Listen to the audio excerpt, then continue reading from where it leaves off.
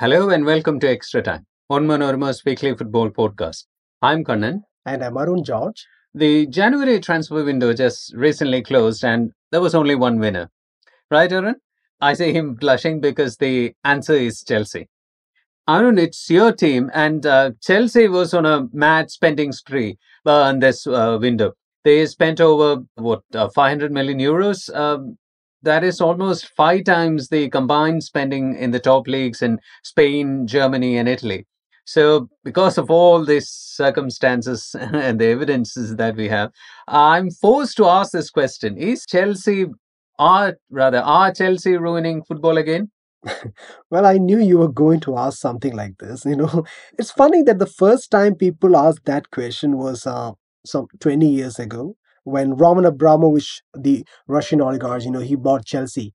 And football has changed a lot since, right? But yeah, I agree. In this window, Chelsea surprised everyone, including me, who I'm a fan. But I don't think Chelsea has ruined football, by spending so much. Well, after all, there are financial fair play rules that apply. So even the rich guys cannot spend mindlessly. Like, they can't spend mindlessly. But this was extraordinary, isn't it? Spanish sports publisher Marca was saying that more than half a billion spent by Chelsea's new American owners exceeds the investment Abramovich had made in his last three seasons at the club, which is 410 million euros.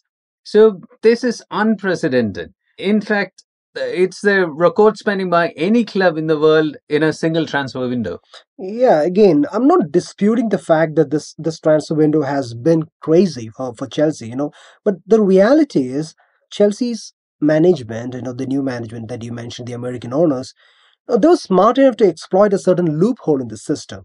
For example, when Chelsea bought Argentina's World Cup winner, this sensational Enzo Fernandez from Benfica for a British record of 106 million pounds. They didn't pay the Portuguese team, that's Benfica, the entire sum. You know, I think from media reports, they have paid 30 million upfront, and the rest has been amortized over the 8-year period for which the club has given Enzo Fernandez a contract. So it's more like paying in EMIs. See, so the same was done for Mikhailo Mudryk, who was transferred from Shakhtar, the Ukrainian. So the interesting thing is, as soon as UEFA, the European football governing body, realized this kind of a loophole that Chelsea has exploited, they stepped in and amended the transfer policy. So from now on, if a club wants to buy a player by offering a long contract, they cannot amortize the entire transfer fee for the entire transfer period, for the period the player is going to be at the club. It has to be within the sum has to be paid up within 5 years. So Chelsea were the early birds, I can say. They got all the worms. So guess we were smart on that count. Yeah. So, do you think more and more clubs will follow the Chelsea model in transfer market? Splash the cash and use the amortization possibility wisely to avoid getting tangled in the financial fair play rules. The interesting thing is that when Russian oligarch Abramovich bought Chelsea in 2003, he transformed the transfer market in a sense. Before 2003, no Premier League club had spent over 100 million pound net in a single season. Right. But in 2003-4 season, Chelsea had spent over 40% of the total spending in the entire Premier League. Right. Then by 7 years later, by 2010 or rather 2009-10 season, Manchester City became a major player in the transfer market and started splashing cash. And I think it's fair to say that whenever Chelsea bought a big, they went in to win trophies. And so did City, as we now see. The same applies to major leagues around the world. Real Madrid have been splashing the cash on elite players for decades now. PSG is a classic case in from France, but Premier League gets mentioned often because it is the biggest football market. Yeah, right. And by the way, as we are recording this, news has come in that Manchester City has been charged by the Premier League for allegedly breaching financial fair play rules, on numerous occasions. In fact, the allegation is that City breached the league rules between 2009-10 season and 2017-18 season. So, as we know that the City have been enormously successful in the Premier League during this period.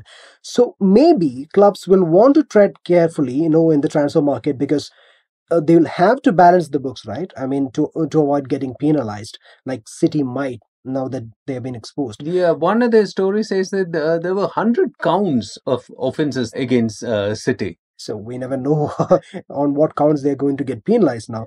There could be pointed actions, they are saying. So, see, another thing, nowadays there are many clubs that are capable of splashing the cash.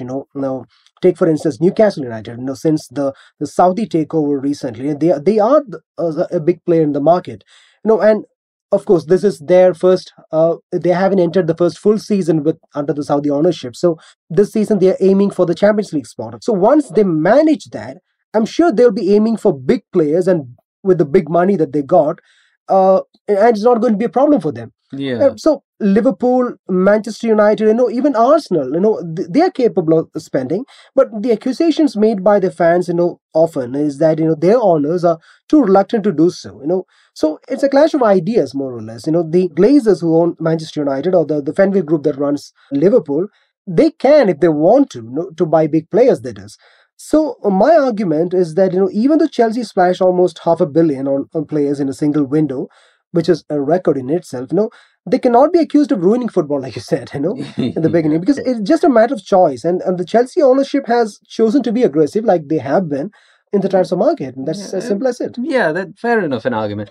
But then there's another thing that I'm interested in. Does splashing cash on a number of elite players guarantee success like in the past?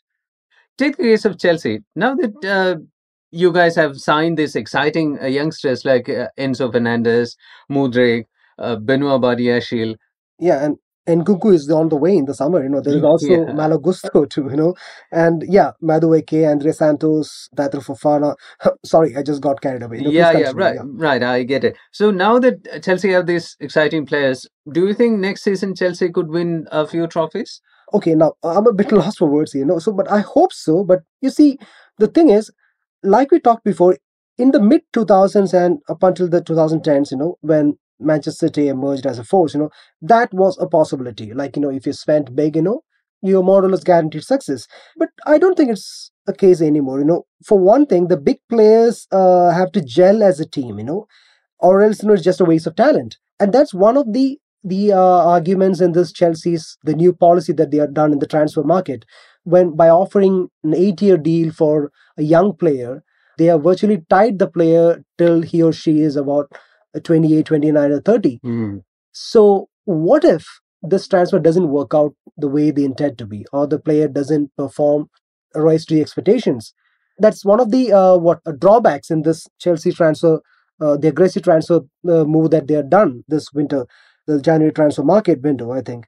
Well, anyway, Chelsea under Graham Potter haven't showed that quality it has in store, even with this fresh recruits, it's too early to say anything. But so maybe it will take time, a good preseason could change things. Yeah. We have seen it always, but again, I maintain that these signings don't guarantee immediate success for Chelsea. I don't think so, to be honest.